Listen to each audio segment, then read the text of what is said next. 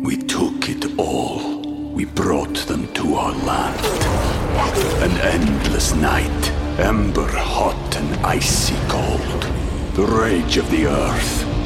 We made this curse. Carved it in the blood on our backs. We did not see. We could not, but she did. And in the end... What will I become? Senua's Saga. Hellblade 2. Play it now with Game Pass. Welcome to the New Books Network. Hello, and welcome to the New Books Network. This is New Books in German Studies, and I'm your host, Jill Messino. Today, I'll be speaking with Gerd Horten about his new book, Don't Need No Thought Control, Western Culture in East Germany and the Fall of the Berlin Wall, which was published by Berghahn Books in 2020. Welcome, Gerd. Thanks for having me, Jill. Dr. Horten is Professor Emeritus of History and Global Studies at Concordia University, Portland. His first book, Radio Goes to War, The Cultural Politics of Propaganda During World War II, was published by the University of California Press in 2002. His research focuses on socialism and post-socialism, media and cultural politics during the Cold War, and East Germany's engagements with the Global South. So, Gerd, can you tell our listeners how you came to write this book? I'd be happy to. This book, Jill, actually takes its inspiration from my undergraduate years at the University of Heidelberg.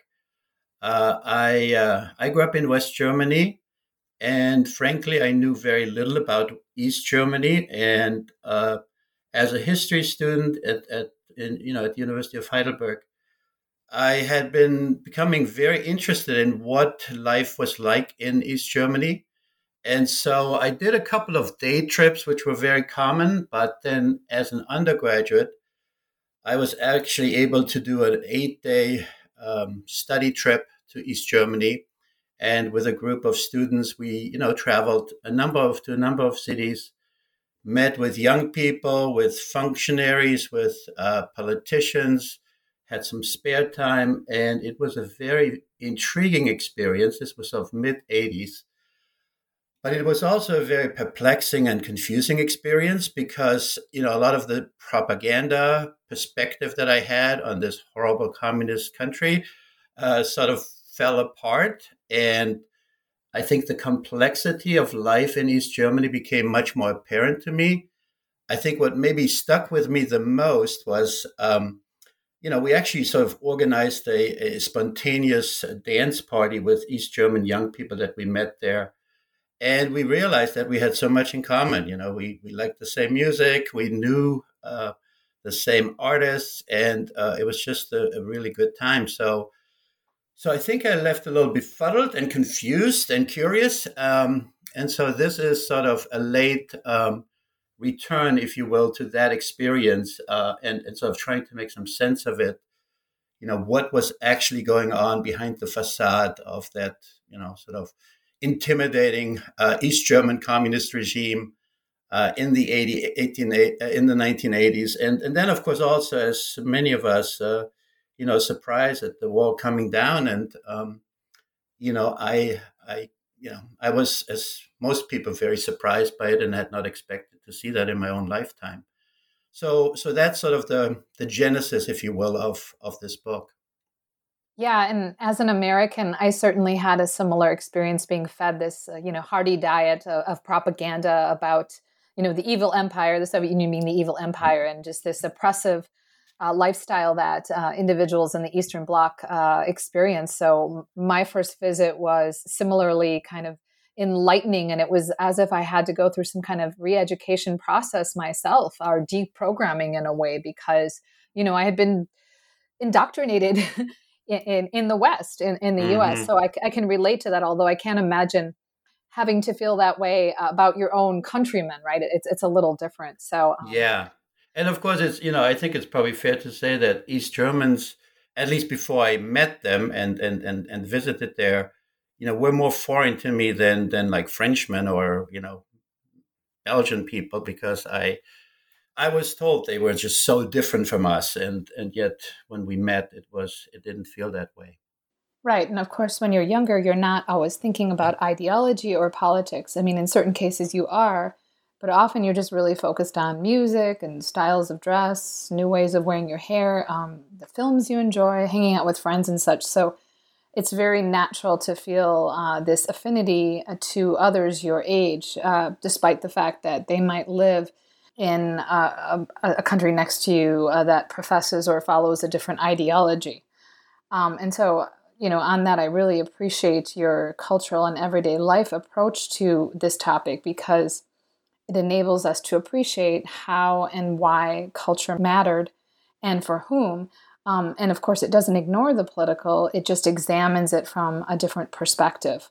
And kind of on that topic, I was hoping that you could tell us a little bit about the sources you use. So, what sources do you draw on in your analysis, and what are some of the challenges associated with using them?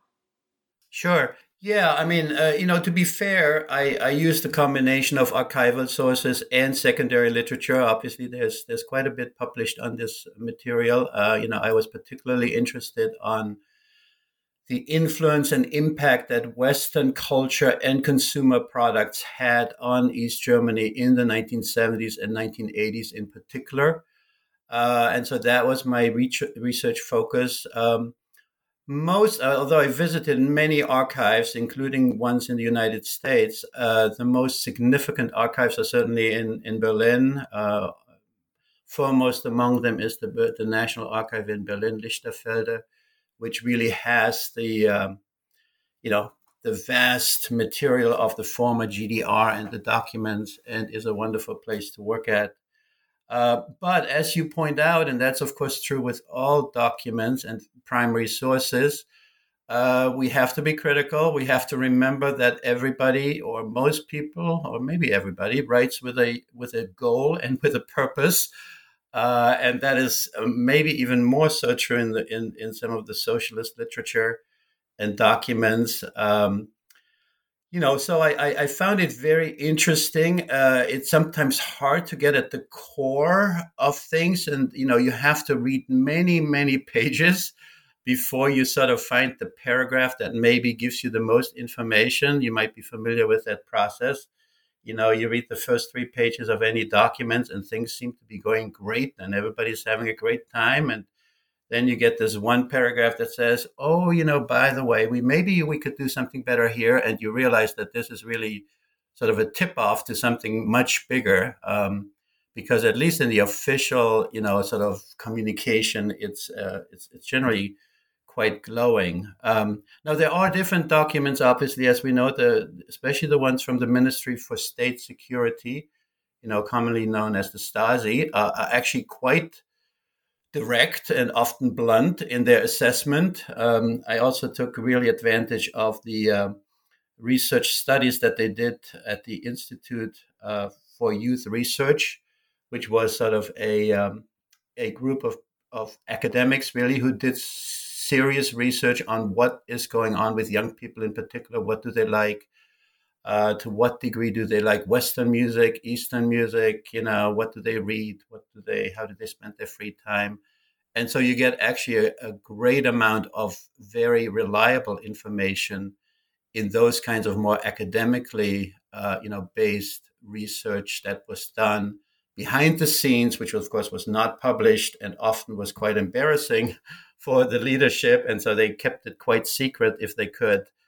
So it was very interesting, I found, to wrestle with those documents, to try to recognize, it's not unique to East Germany or socialist countries, but it might be particularly sort of laden with that kind of bias.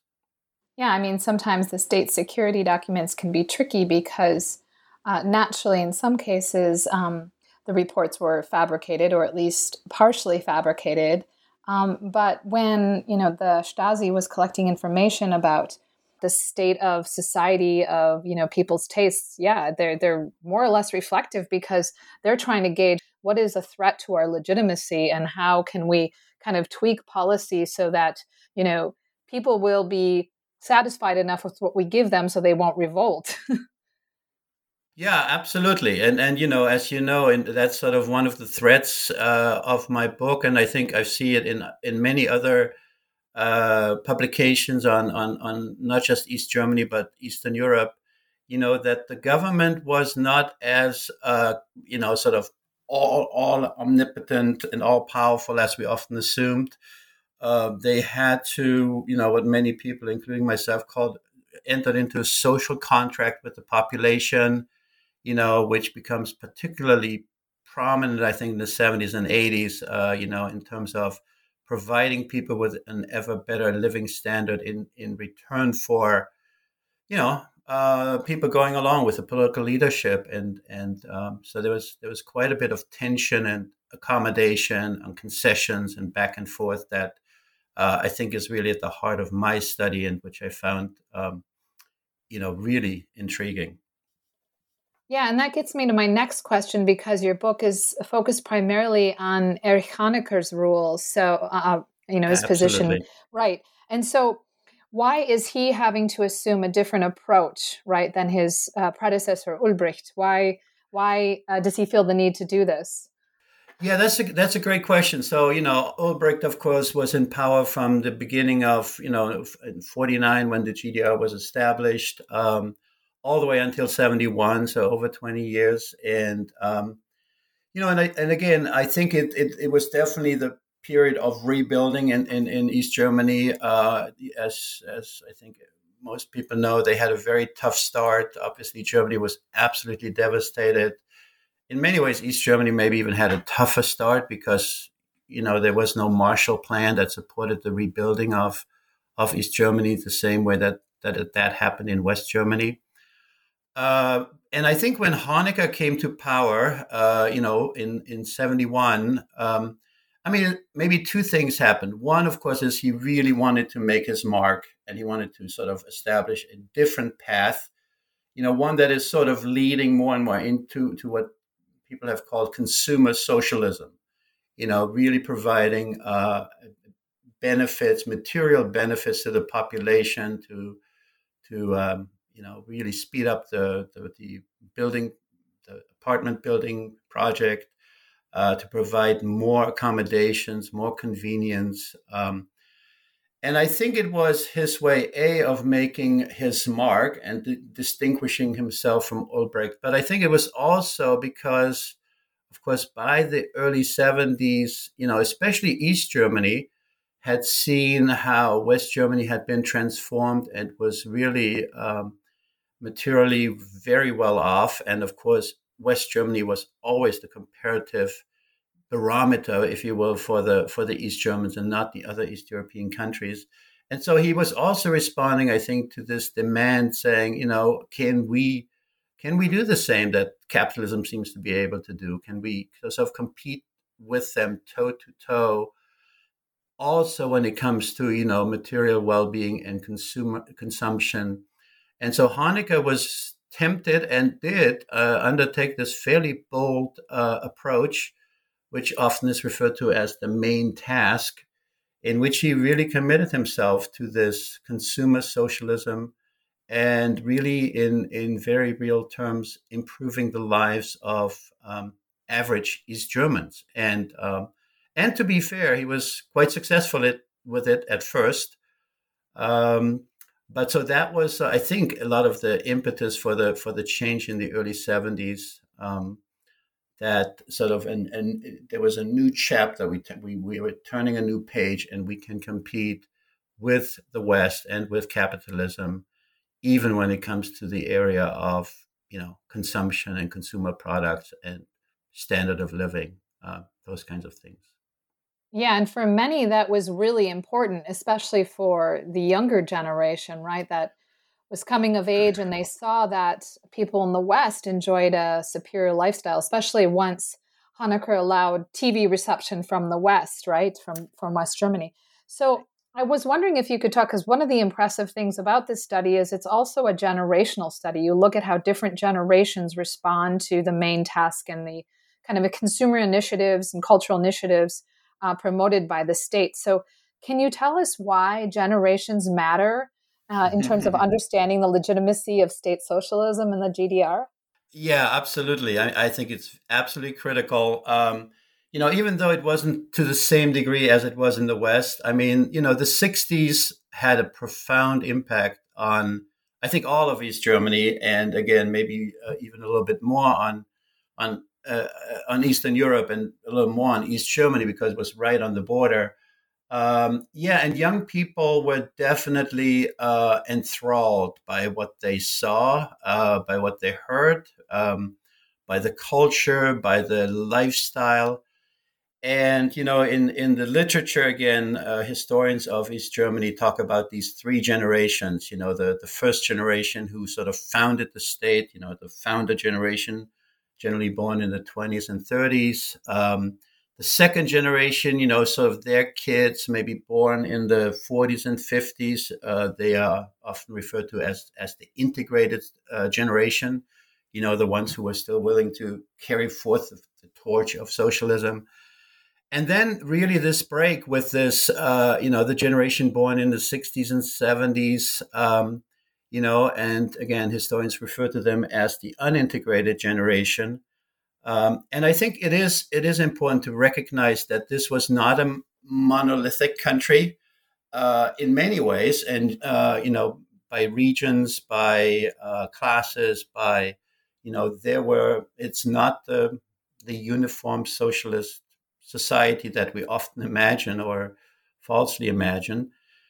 And generationally, the same is true. I mean, that third generation, and then maybe even more so the generation that was born in the 1980s, we're really no longer as invested in the socialist project. And the West and Western culture, especially the culture of the 60s, the music, the hair, the nonconformist attitudes and fashions, they all made their way into the East and profoundly reshaped, I think, that generation and made it very difficult for the leadership to sort of keep in control of the future, and especially in finding a generation willing to sort of, carry forth the torch into the 21st century. Yeah, and certainly younger people, so teens and people in their early 20s, right? If they're unsatisfied with the system and they don't see any kind of way forward or out, they're not going to have children. They're not going to make a life for themselves like their parents had. And so they are in a situation where they can take risks. So that's why you have a lot of them mobilizing. Absolutely. And as we said earlier, and as you alluded to as well, the Honecker and his new approach in the early 70s also came with a cultural opening. So, for example, for East Germany, that meant that I think it was in 1974 that West German television, which was secretly watched by a great number of people prior to that, was now sort of condoned. People were allowed to watch West German television.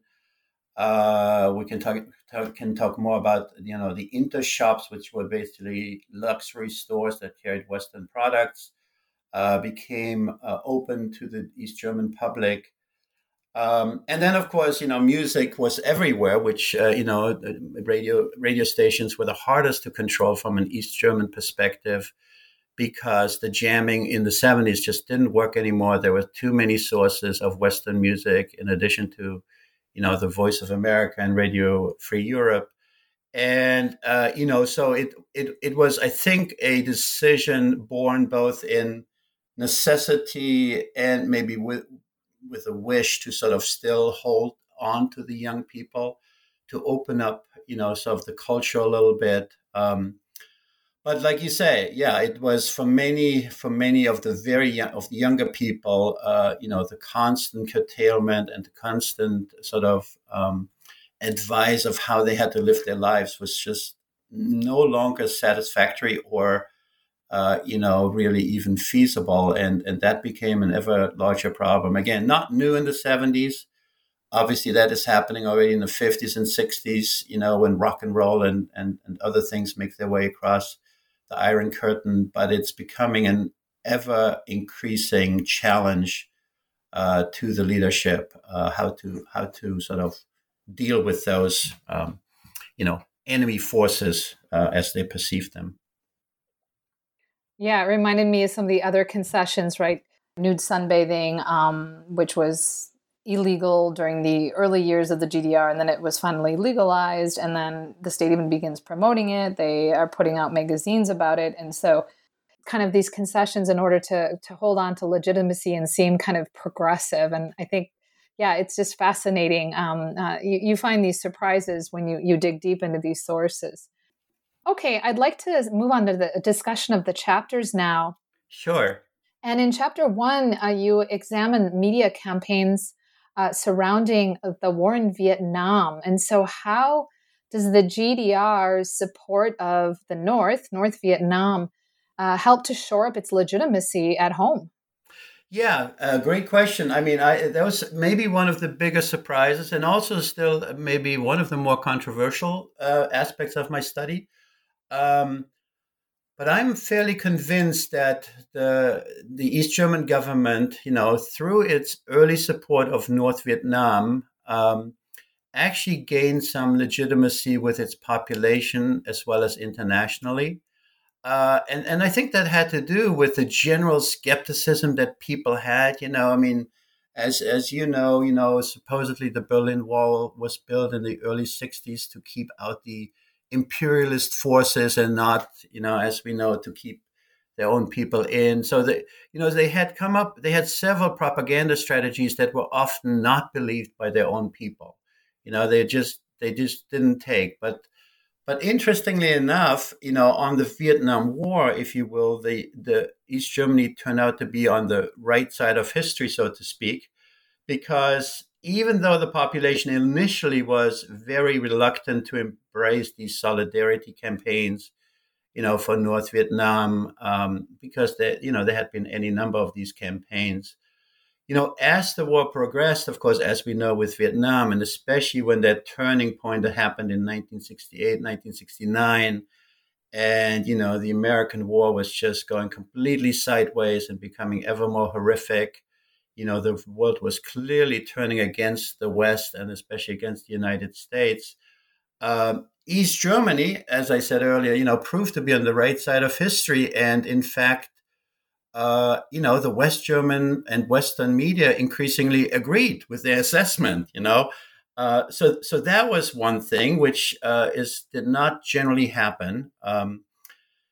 They also, then became very involved in the international campaign to stop the war, especially, some people might be familiar with the Swedish government and its open opposition to the Vietnam War and holding anti-war conferences in the late 60s and early 70s.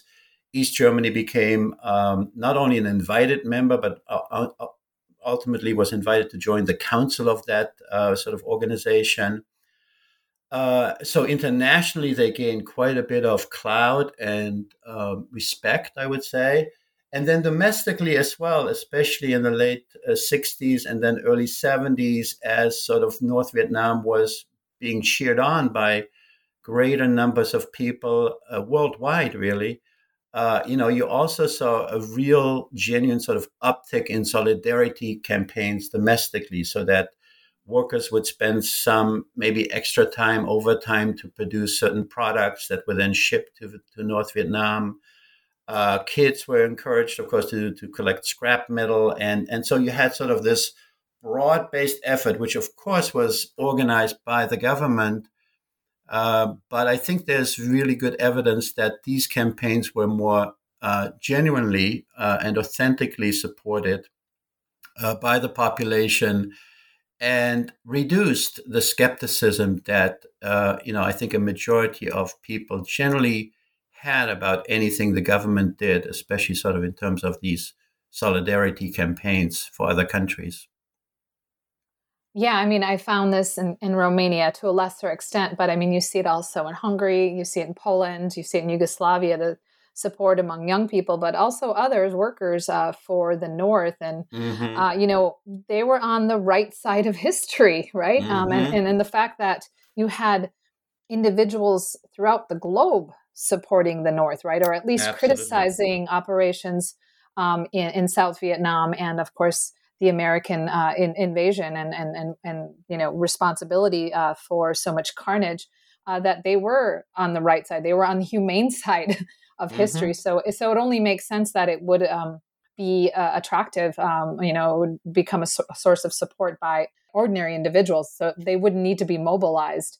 Yeah, and I will say, of course, as any of these, that didn't mean everybody supported it. I mean, the Stasi kept a fairly close record on the various districts and what was happening, and this was not uniformly the case, but you could certainly see the uptick in the support. But also likewise, I guess you could also say that when the East German government tried to milk this sort of beyond 73 and 74 and 75, when they tried to rename any number of schools, and then for in the name of this effort, you could also see that people were definitely beginning to taper off and their interest was subsiding again. So it had a certain shelf life, but I think especially from 68 to 73, it was a winning strategy for the East German government. And they also, this was particularly important because they could use it both against the United States, but also against West Germany, because West Germany, of course, was maybe was an ally of the United States, and even though they didn't provide military support, they were nevertheless, complicit in what the United States did in Vietnam. Right, and then as soon as the shelf life of the war in Vietnam expires, you have another major event that serves to shore up support for the GDR, namely the 1972 Olympics, which were held in Munich, West Germany. So can you tell us a bit about how the Olympics became a basis for promoting the legitimacy of state socialism? Absolutely, yes. That was, I think, again, the sports arena in general was especially in the 70s, a real bright spot for the East German government.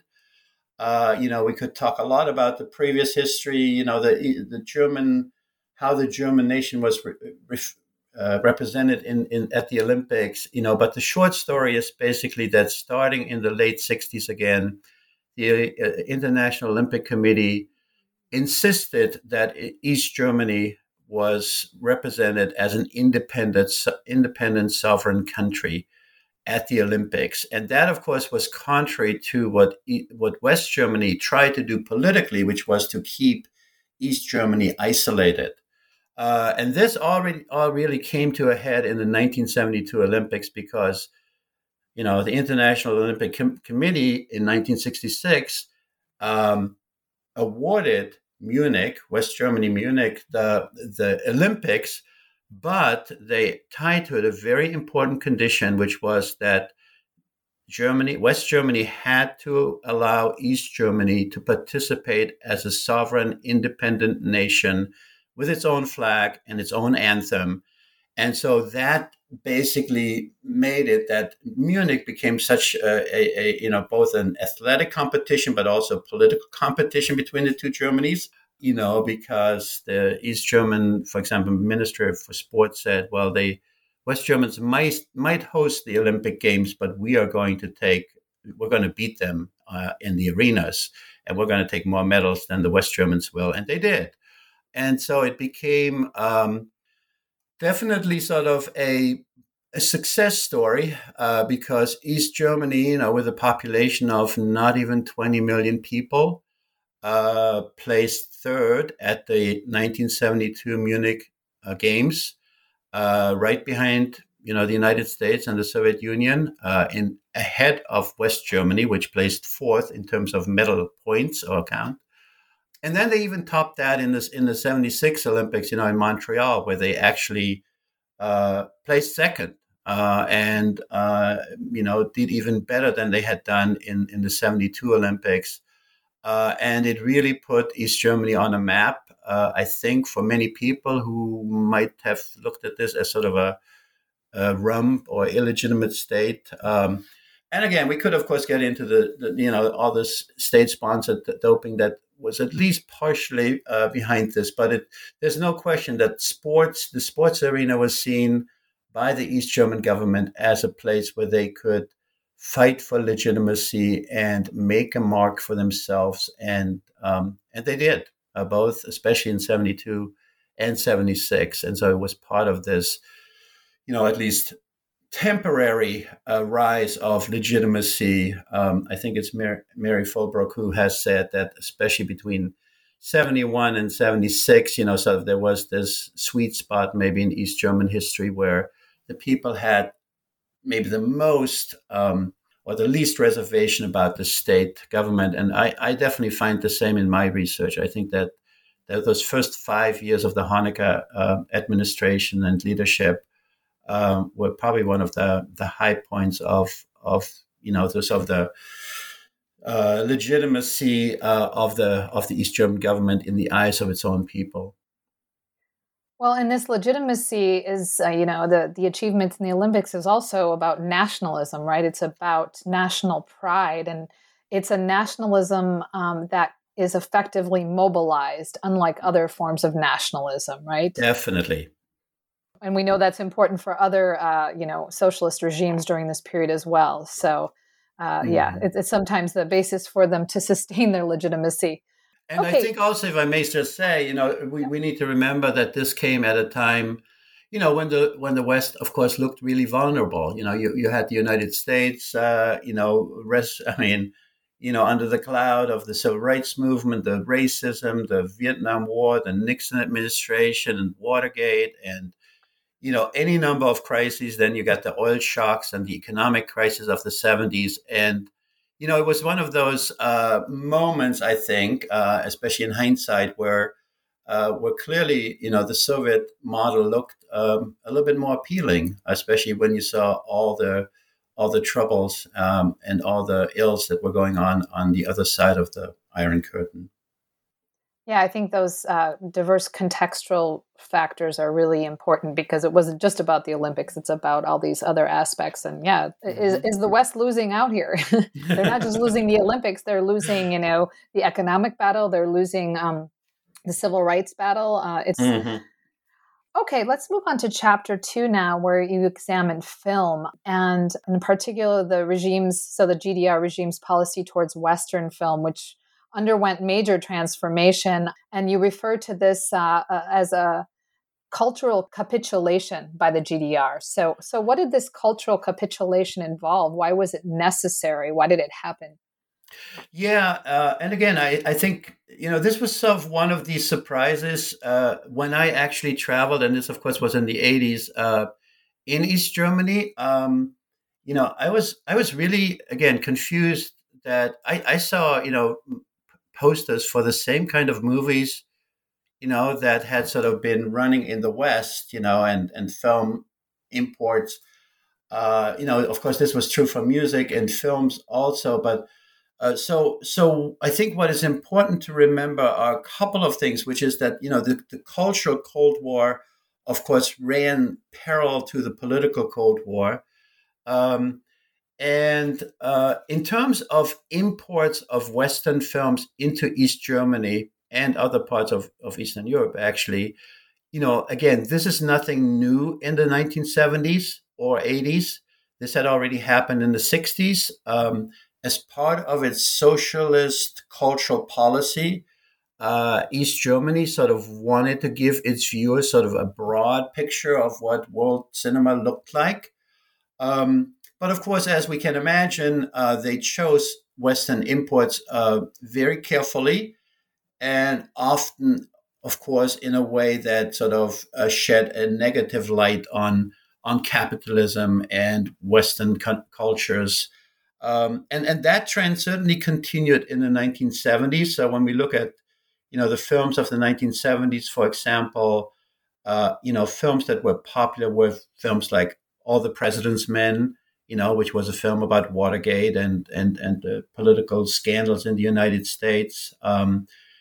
Chinatown was another popular film in East Germany, or especially for the East German government, because again, it showed the economic corruption and the greed that is sort of so often part of the the American landscape. And so these films of the New Hollywood, as it was called, these critical, economic, political, and social viewpoints were generally films they liked to import in the 1970s, and they did.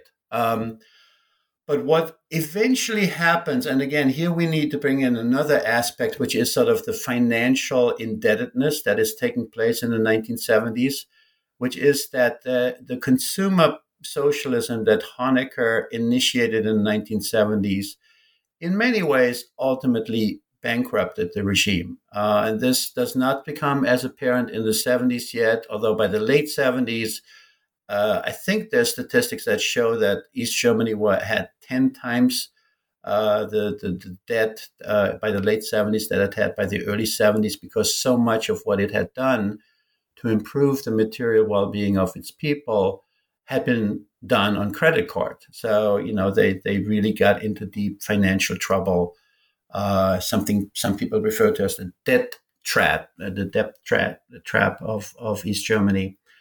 They were just taking on way too much, red ink. And films, in important ways, are sort of show this. The film industry, by the late 70s, especially by the early 1980s, what I realized was that the kinds of films that the East German government allows into its country is beginning to change. While in the early 70s, ideological preferences still play a major role. For example, in the early 70s, there is no John Wayne film. There are very few Western films, traditional Western films. By the early 80s, and then especially by the mid 80s, it really becomes ever more important of how much revenue an import film will produce for the government.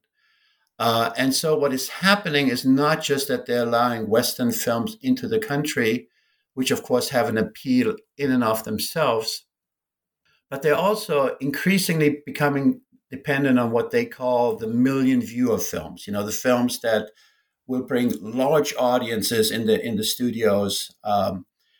And so, a film like Jaws, which would have been previously maybe not aired in East Germany, now becomes available and is a big hit. By the mid-1980s, science fiction films were usually not shown in East Germany, but E.T. Becomes a massive blockbuster movie in East Germany. And by the mid to late 80s, films even like Dirty Dancing, become the most watched films in East Germany. So what we see over time, and especially from the early 70s to the late 80s, is that the East German government really loses control of its vision of a socialist culture. And a lot of this is driven by economic necessity. In order to, for example, pay for its own film and its own filmmaking, and unfortunately films that are often not very popular with their own audiences. I think it's by the mid-70s that only about 20% of them sort of make back the money that they cost to make. So the film industry and the officials in the film industry have become ever more dependent on actually having these blockbuster films, Western import blockbuster films, that will make up for the revenue in order to finance and keep afloat the movie industry in East Germany itself. So it's kind of a fascinating and pretty fateful turn of events that indeed leads to what I then refer to as sort of a cultural capitulation, because they are no longer following their own vision and priorities. They're looking for revenue, and desperately needed. We took it all. We brought them to our land. An endless night, ember hot and icy cold. The rage of the earth. We made this curse. Carved it in the blood on our backs. We did not see. We could not, but she did. And in the end... What will I become? Senua's Saga. Hellblade 2. Play it now with Game Pass. Right. So what you see in culture, at least in the realm of film, does not is not in line with socialist ideology, but it's appealing to viewers, so it helps to sustain legitimacy, right? Yes, indeed. And then that again, and as we said earlier, I mean, that's why I sort of referred to these ongoing accommodations that the socialist government makes, and I call it, it participate in its own disempowerment in that way.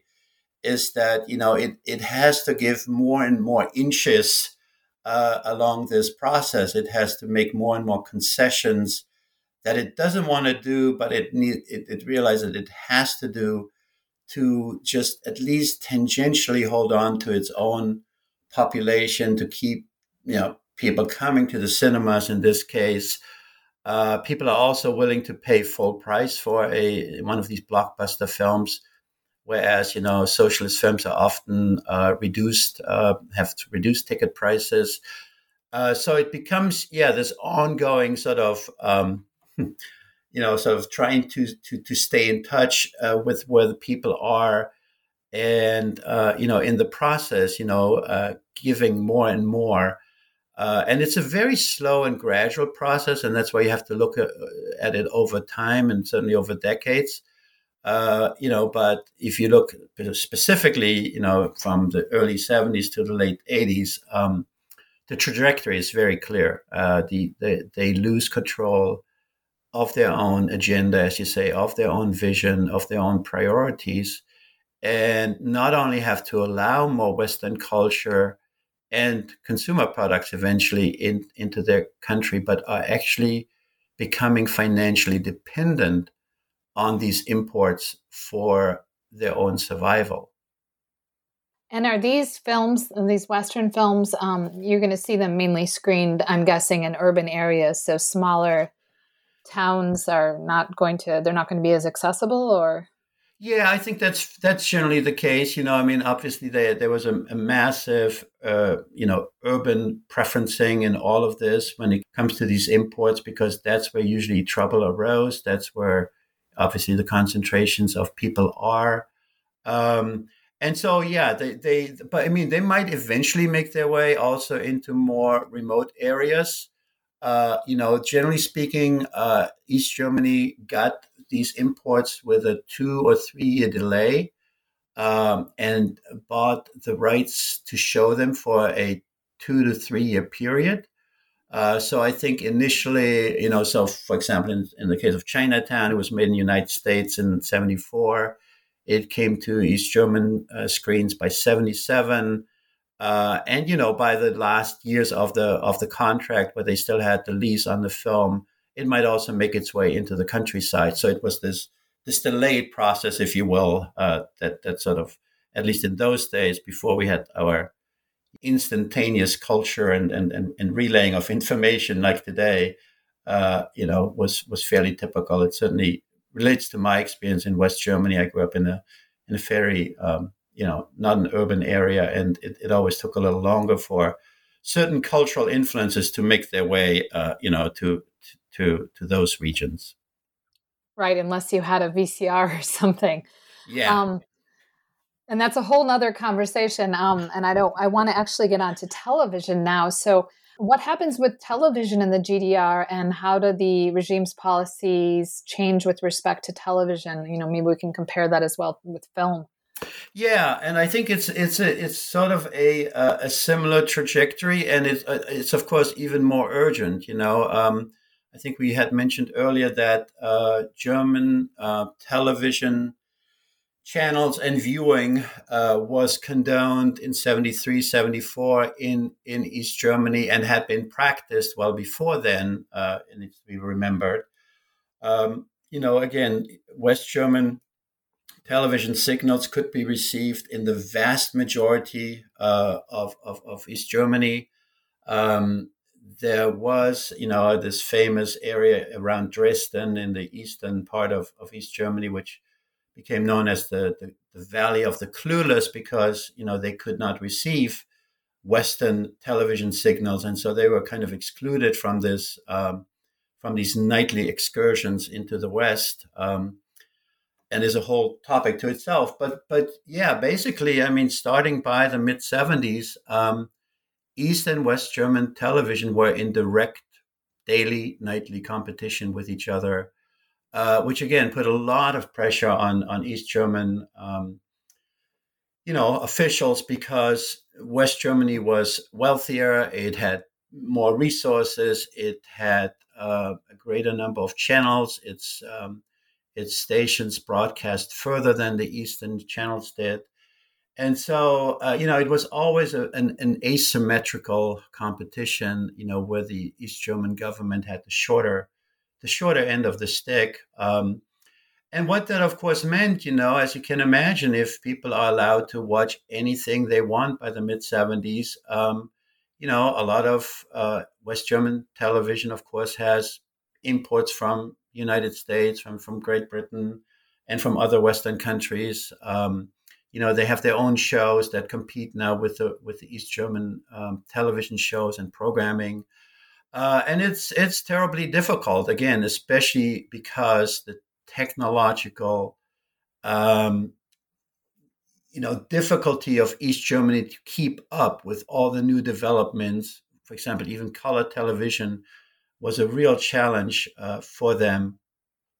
And so you see more and more in its own ways that East German television and producers created shows that looked more and more like Western shows, and some of them actually were quite successful. And some of them, again, especially in the 70s, early 70s, were also quite, so still along the lines of a socialist ideology. So for example, one show that I highlight in my book is called, Our Dear Fellow Men, which was a very almost hip, you could say, colorful family series that in many ways showed had a main character who was somewhat skeptical of the East German government. She didn't believe much in socialism in many ways. But then what we see during these episodes and during these shows was that, every step of the way, she sort of got a little bit closer to supporting the socialist government. And I especially watched one episode in which a West German relative came to visit. And it was very interesting because, while she was at least uncertain of how to, talk with her West German relative, who, of course, they were always, better dressed and maybe more sophisticated, appealing. But she realized by the end of the show that she had the confidence to speak up for her own country, for her own system, and actually sort of, laid bare maybe some of the superficialities of a West German visitor. And so it was an interesting show in that it sort of delved in that gray area of people doubting their own government, but then also sort of increasingly sort of came maybe to see some of its advantages. And other shows like it. I mean, Retired People Are Always Busy in the late 60s, 70s was a similar show. It was about a retired couple.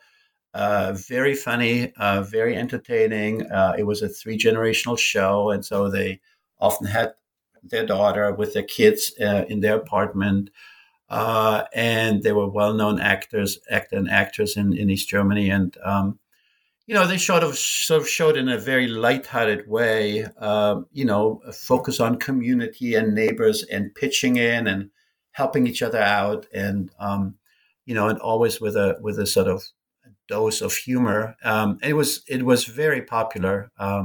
So I do want to highlight that there were very successful East German shows at the same time as this competition was ratcheting up, and obviously East German viewers increasingly sort of decided which show they wanted to watch on a given evening at a given time.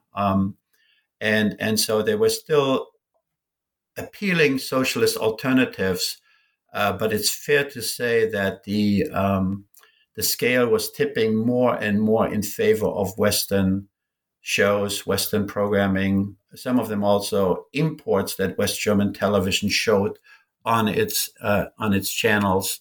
And so it became a more and more difficult competition for again, especially East German television producers and officials. Yeah, the shows that were produced by the government, the GDR government, then had to be less political, right? So there were these kind of socialist undertones, right, of promoting community and cooperation, but they couldn't be as ideological as the ones before Exactly. because no one would have watched them. And Exactly. this happens in Czechoslovakia as well, right? So Exactly, and it's sort of and they actually, again, you see actually that in the sources quite well. They're becoming ever more sort of outspoken about the fact that we can't do, even though they kept, of course, some of the standard bearers, if you will, of political reporting, but they were becoming quite aware that when I forget that I think it was Tuesday nights and Thursday nights that were heavy on political shows in East Germany, and they just saw a massive drop off in viewership.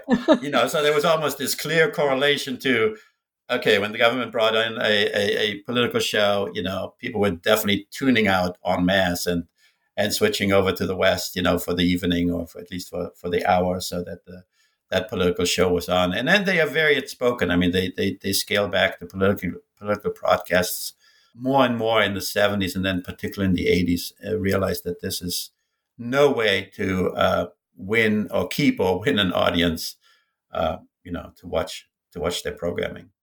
yeah, quite a punch in the gut for the government. Absolutely. Okay, so let's move on to chapter 4, which examines music and youth radio. And here you argue that the influence of Western popular music posed the most significant and difficult challenge to the Eastern Bloc, East Germany included. So why was this the case? Yeah, I think we already alluded to it a little bit earlier. It's just that to control film is easier because you can decide to import a film or not import a film. Television, it becomes a little more difficult. It becomes actually very much more difficult.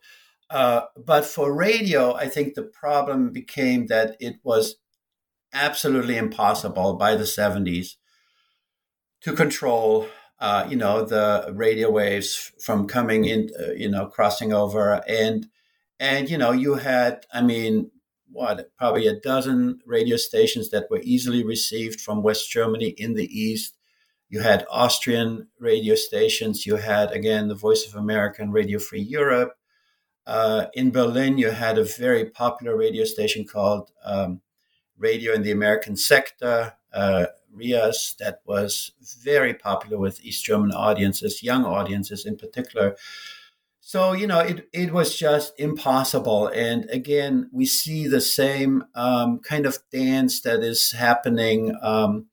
They are trying to keep, some control over it. So for a long time, for example, groups like AC/DC or Black Sabbath would not be played on East German radio because they just did not approve of it, or punk music was not approved. Even earlier, even the Rolling Stones in the 70s were often prohibited from being played. But again, it was becoming increasingly easy for East German, especially young people and other people as well, other generations, to listen to alternative music sources, especially those coming from the West or being broadcast on shortwave. And so, this, probably more even so than film and television, it was a constant battle of how can we still sort of hold on, especially to the young people who by the 70s, late 70s, becoming so disaffected with the government and were really tuning out. And so, they did the same they did in the other two areas. They tried to keep listeners loyal. They loosened the cultural restrictions. They played programming that they had not allowed before. And this, of course, was still the time of the tape era. They played songs specifically so young people could record them onto a tape and then, sort of play whenever they wanted to. And so those kinds of concessions, again, became commonplace. And they, they tried their best to sort of negotiate, to bargain, but it was difficult. In the 70s, again, there are East German groups, and I listened to some of them myself. Like City and Pudis and Karat, rock bands, East German rock bands that were very popular, not just in East Germany, but their music was definitely playing on West German radio stations. They toured internationally.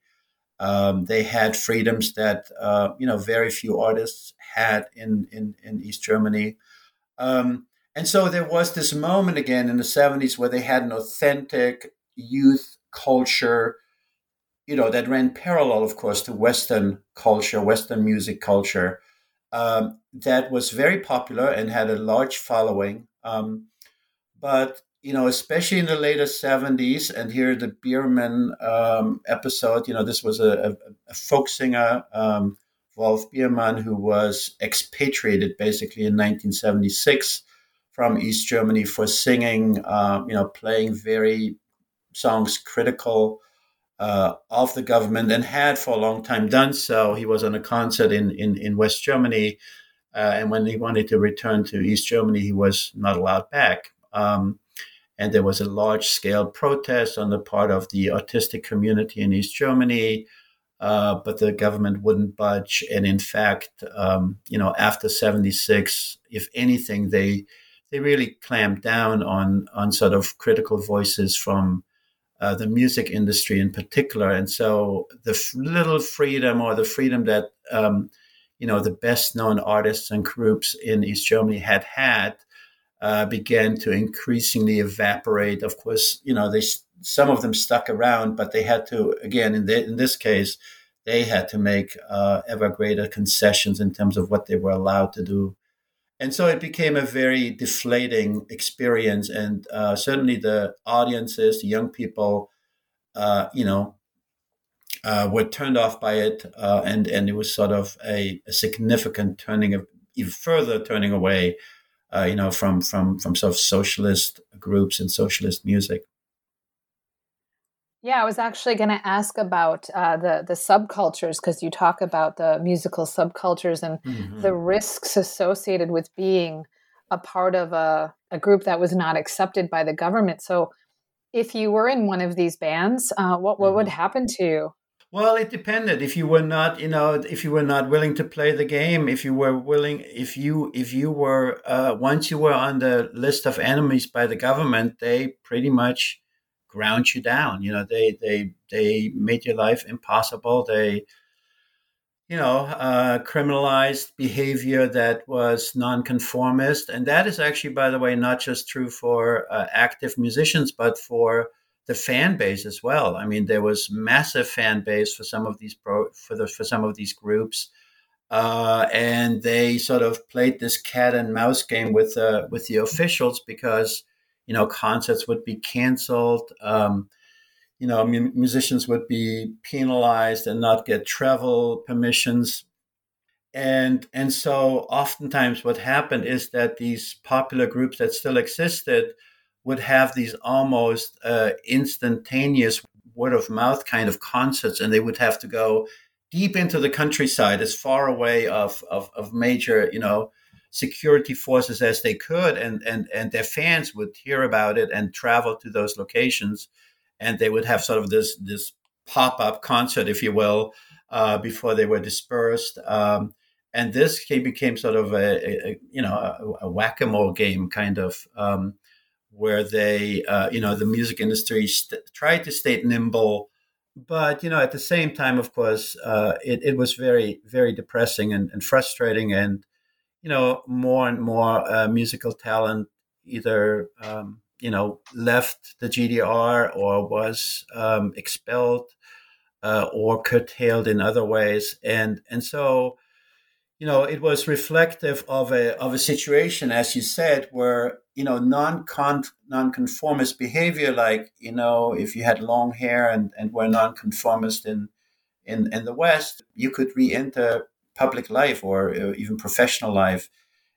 In East Germany, those kinds of things carried lifelong consequences.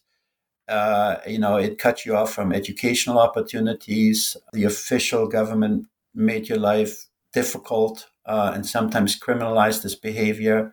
And so it was not as easy a choice as in the West. You couldn't just sort of skip out of it and get back into your sort of a normal, maybe professional life because it really cut off any of those avenues. And I think that was a real disservice the government did to itself, because many of these young people were not necessarily political enemies, but because of their treatment, they were often becoming more disenchanted for sure, and sometimes also more politically alienated from the government than was probably necessary. Yeah, I was just thinking that exact thing. Like the government alienated them more than they needed to, and it might have behooved them to actually accommodate them to a certain extent. It seems like, in Poland there was a little more accommodation with respect to musical concerts, and they would have these large concerts with bands from the West as well, but also local bands, and it was just kind of like, okay, this is your carnival, this is your safety valve, we're going to let you enjoy this. So then you kind of have this illusion of freedom, right? Absolutely, yeah. And I think it goes back to we're talking about subcultures. I talk about it in the chapter on the alternative music culture and subcultures. I think in England the slogan of the punk movement of the 1980s was no future. They didn't see a future for themselves in a capitalist system. And the East German youth adopted the slogan of too much future, meaning, your life was basically already laid out for you. It was curtailed, it was circumscribed, it was prescribed. There was a surveillance state in place that kept you in line. And if you, sort of went out of line, or especially if you adopted this nonconformist behavior, you were kind of kneecapped, and really, your life was took a turn, a significant turn, and a lifelong turn, for the worse after that. Yeah, it's really sad if we think about that. Just the stakes involved in wanting to express yourself creatively. Mm-hmm.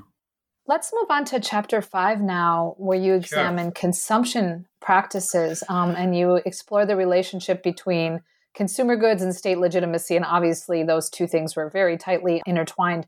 So how does access to goods, consumer goods, change over the course of socialist rule? How and why does this happen?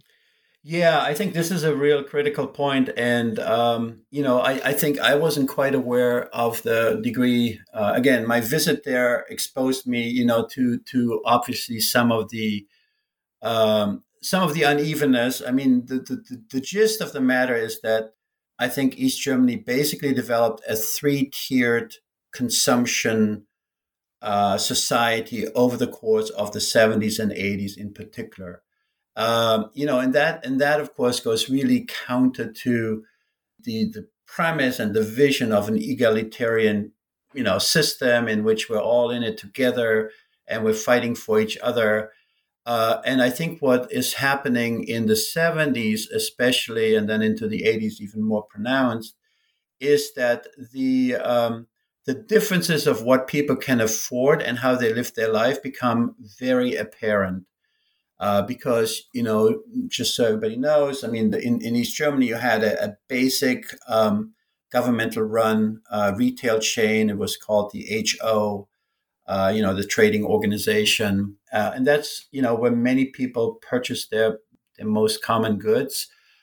But then you had a second layer of shops. They were called exquisite shops or delicat shops, where you could buy products that were of higher quality, either higher quality produced within East Germany or Eastern Europe, but also sometimes supplemented with products that came from the West. And the important part to know is that if you bought, let's say, your cheese in a delicat store and not in the HO store, you would pay like 3 times as much, let's say, for a higher quality product if you could afford to do so.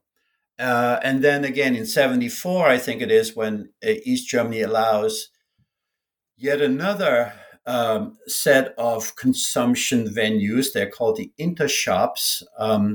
Up until sort of early 1970s, these were really shops that were reserved for Western tourists, where they could basically buy Western products duty-free. And the East German government made a profit, and the West German or West European visitor could buy something more inexpensively. By 1974, they were open to the East German population, many of whom, after all, had relatives in the West who sent them some money, some of whom even had maybe inherited some money from a property that they shared with siblings who lived in the West. So there were actually, East Germans who had access to West German currency. And this elite sort of a chain of retail stores, the intershops, basically carried exclusively West European, Western imports like Levi's jeans, like American or Scottish whiskey, or what have you. And but you could only purchase it with Western currency. So you could not use your own East German marks and buy in an intershop. You had to have access to West German currency. And so, if you had relatives in the West, that was great. You could every once in a while maybe participate in this. Of course, as you can imagine, there was also a very lucrative black market where you could exchange your East German marks for West German marks. They were supposed to be on equal footing according to the East German government. But even when I was there, I think, I think they were already an East German mark or a West German mark was 5 times, what a East German mark was. So if you went on the black market, people will give you 5 East German notes or coins for a West German mark. And so that process, and again, a lot of this was carried out because the East German government was running up a greater and greater debt by the 70s.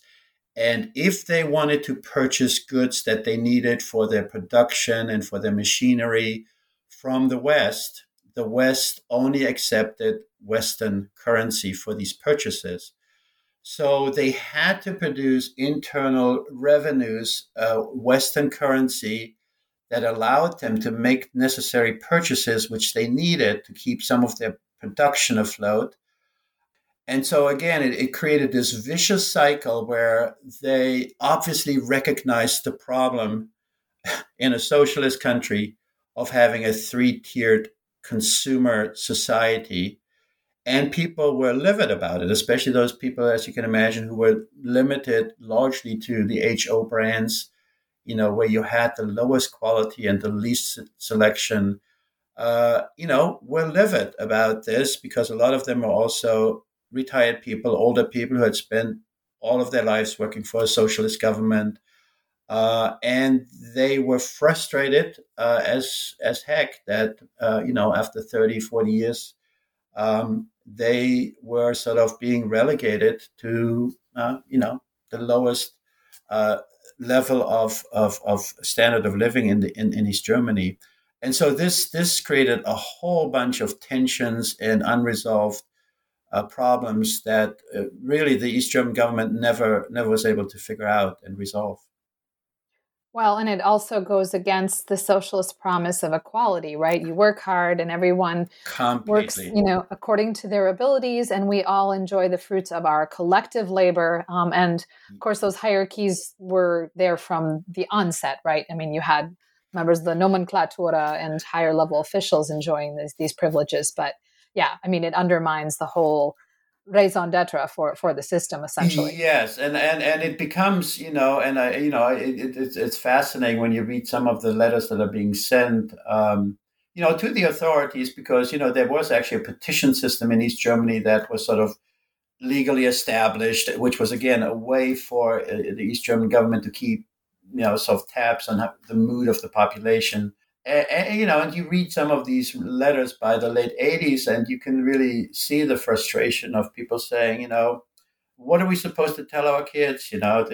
We've told them, if we all stick together and do this, there will be a better future for all of us. And here we are, we can't even afford some of the, some sort of basic luxury items, or ice cream from the West or Western coffee that usually tasted better.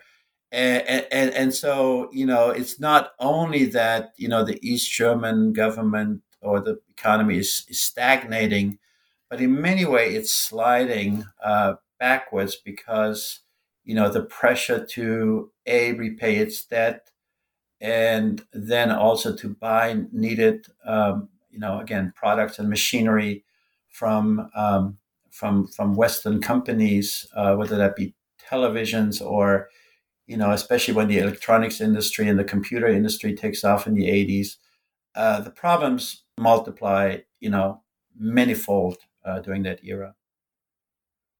Right. And that was actually going to be a part of my next question. And I'm just going to combine these two. So, of course, one of the ironies associated with trying to prop up the GDR, right, to sustain some type of legitimacy was borrowing from the West, be it to support film, be it to support consumption practices, be it to support, the continued modernization of industry. So maybe we can talk a little bit about why it collapses. And then maybe you can address to what degree is this a story about the GDR, and to what degree is this a story about the Eastern Bloc?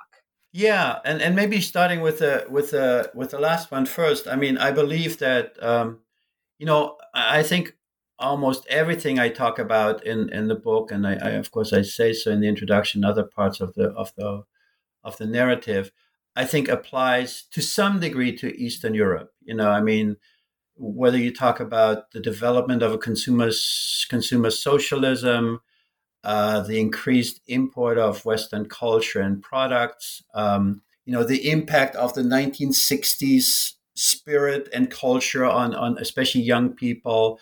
And then, as we talked more, just a moment ago, the gradual but obvious hypocrisy and undermining of the socialist vision and culture. I mean, I think this is really happening in all of Eastern Europe, including, the Soviet Union.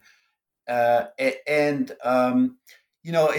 definitely leads to a sense of frustration, resignation, whatever you call it. I mean, in East Germany, you have these jokes circulating by the mid 80s, like example is, why are we so good in bobsledding, which they were at the Olympics? And the answer is, well, we have home field advantage, a wall to the left, a wall to the right, and downhill at full speed, those kinds of jokes were circulating. So people knew what was happening. But I do think that East Germany still, and that of course would have to be borne out by other studies in other countries, but I think that East Germany might have still been more unique, and everything we're talking about was more pronounced in East Germany because it was so close to West Germany, and East Germans always compared themselves to West Germany, not to other East European countries.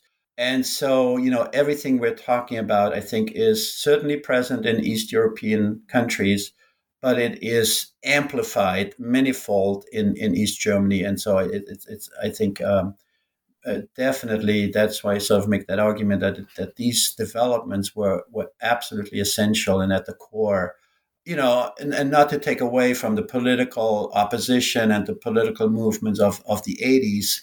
But I think this all really paved the way for people to be willing and be sort of eager to participate in this, because the sense that this was that there was no future in the system was becoming, I think, more pronounced.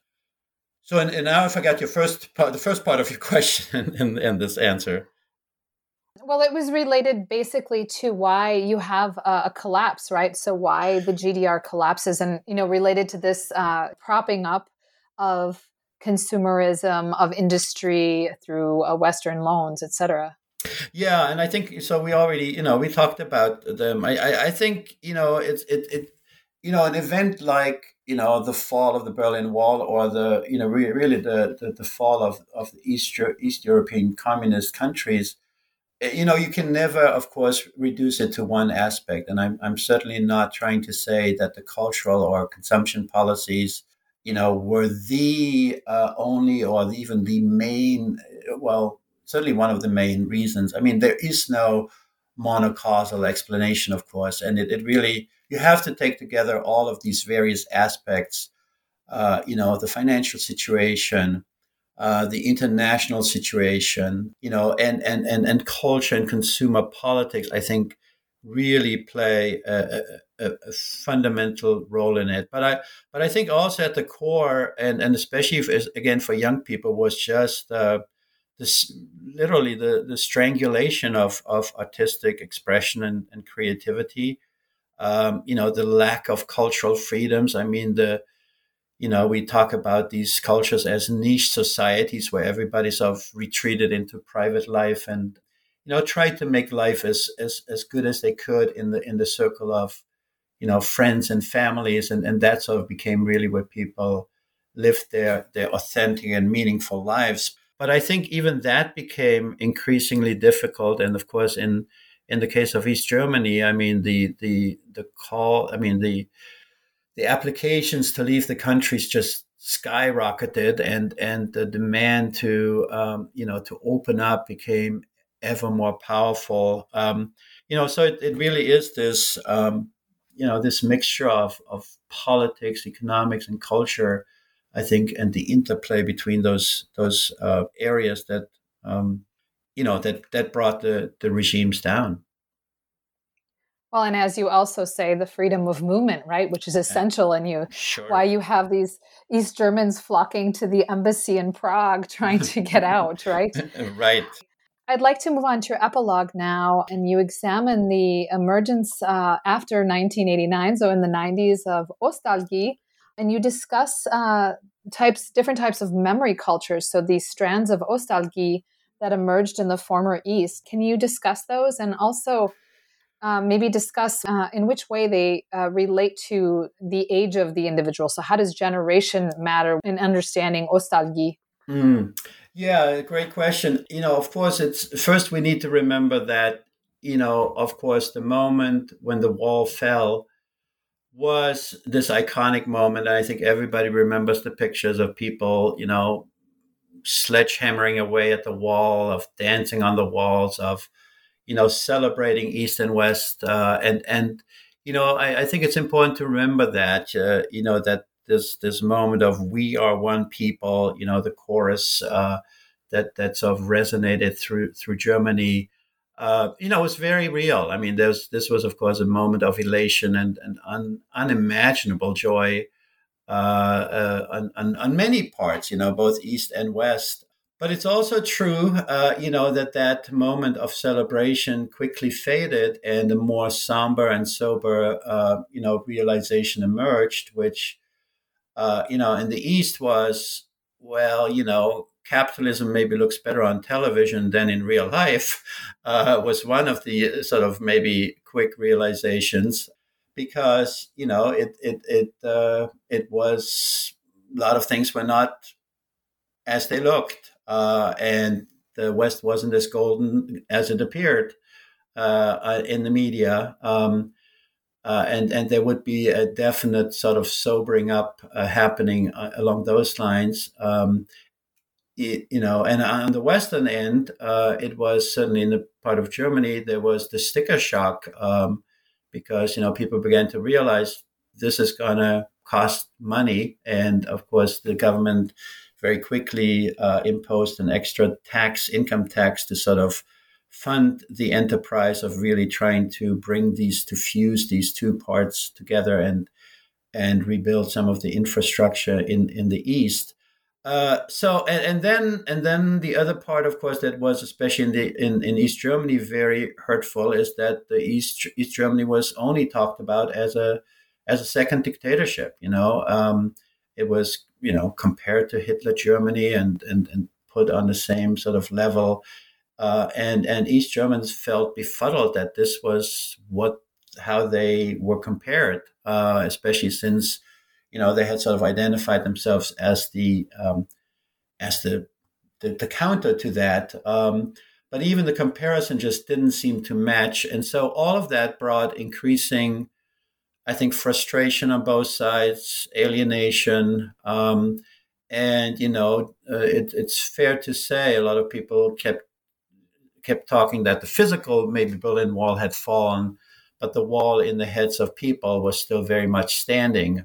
And so, in the next few years, this process would lead to an alienation between the two sides, and as you say, Ostalgie, which is sort of the nostalgic memory of the former East, did become part of some aspects of East German life. I think it's important for us to recognize that this in many ways was quite natural, just the same way that we might have, 70s parties in the US or whatever, dressed like in the 80s.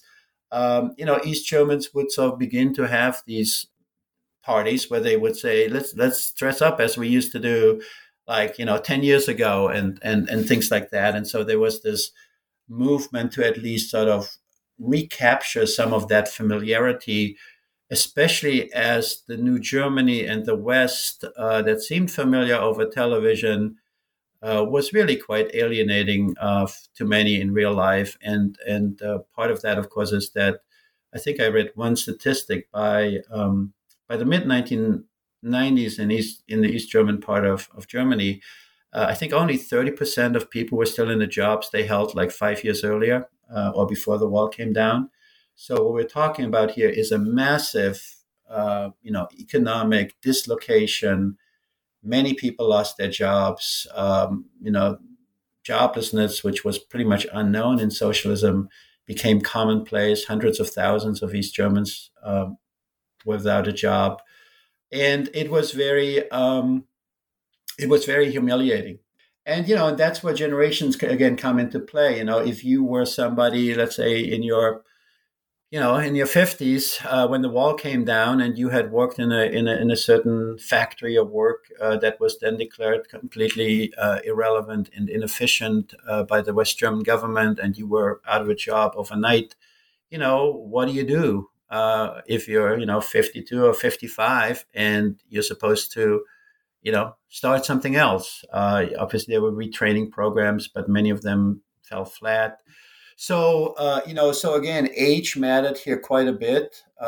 And certainly younger people, of course, if you were in your 20s when the wall fell, I actually have people in my family who fall into that category, it was a lot easier to transition into maybe a new life than it would be if you were, again, maybe around 50 or even slightly older.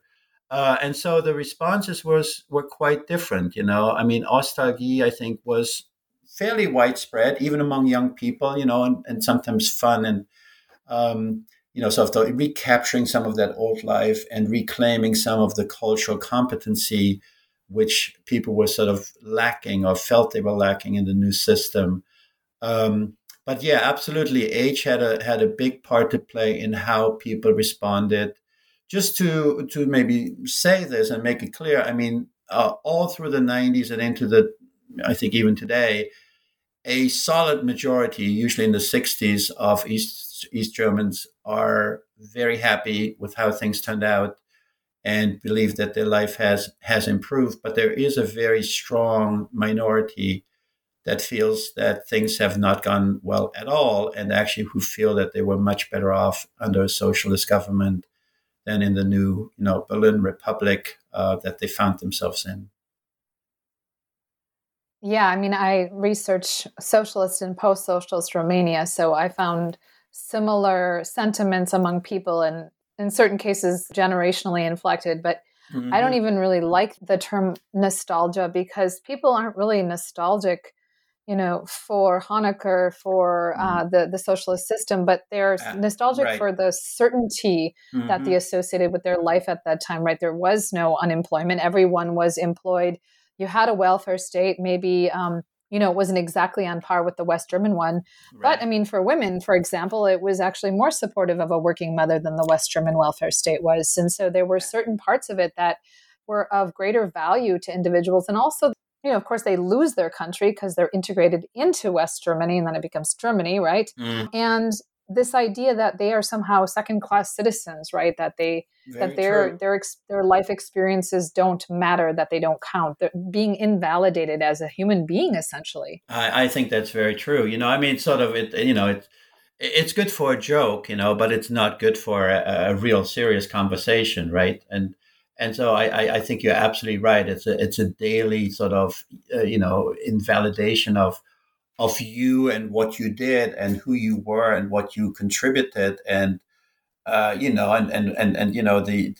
idea, of course, of the whining East Germans became sort of a common trope in West German sort of culture, that these people are, now they finally got what they, wanted. The wall is down and they're still not happy and they can never be pleased, and sort of that.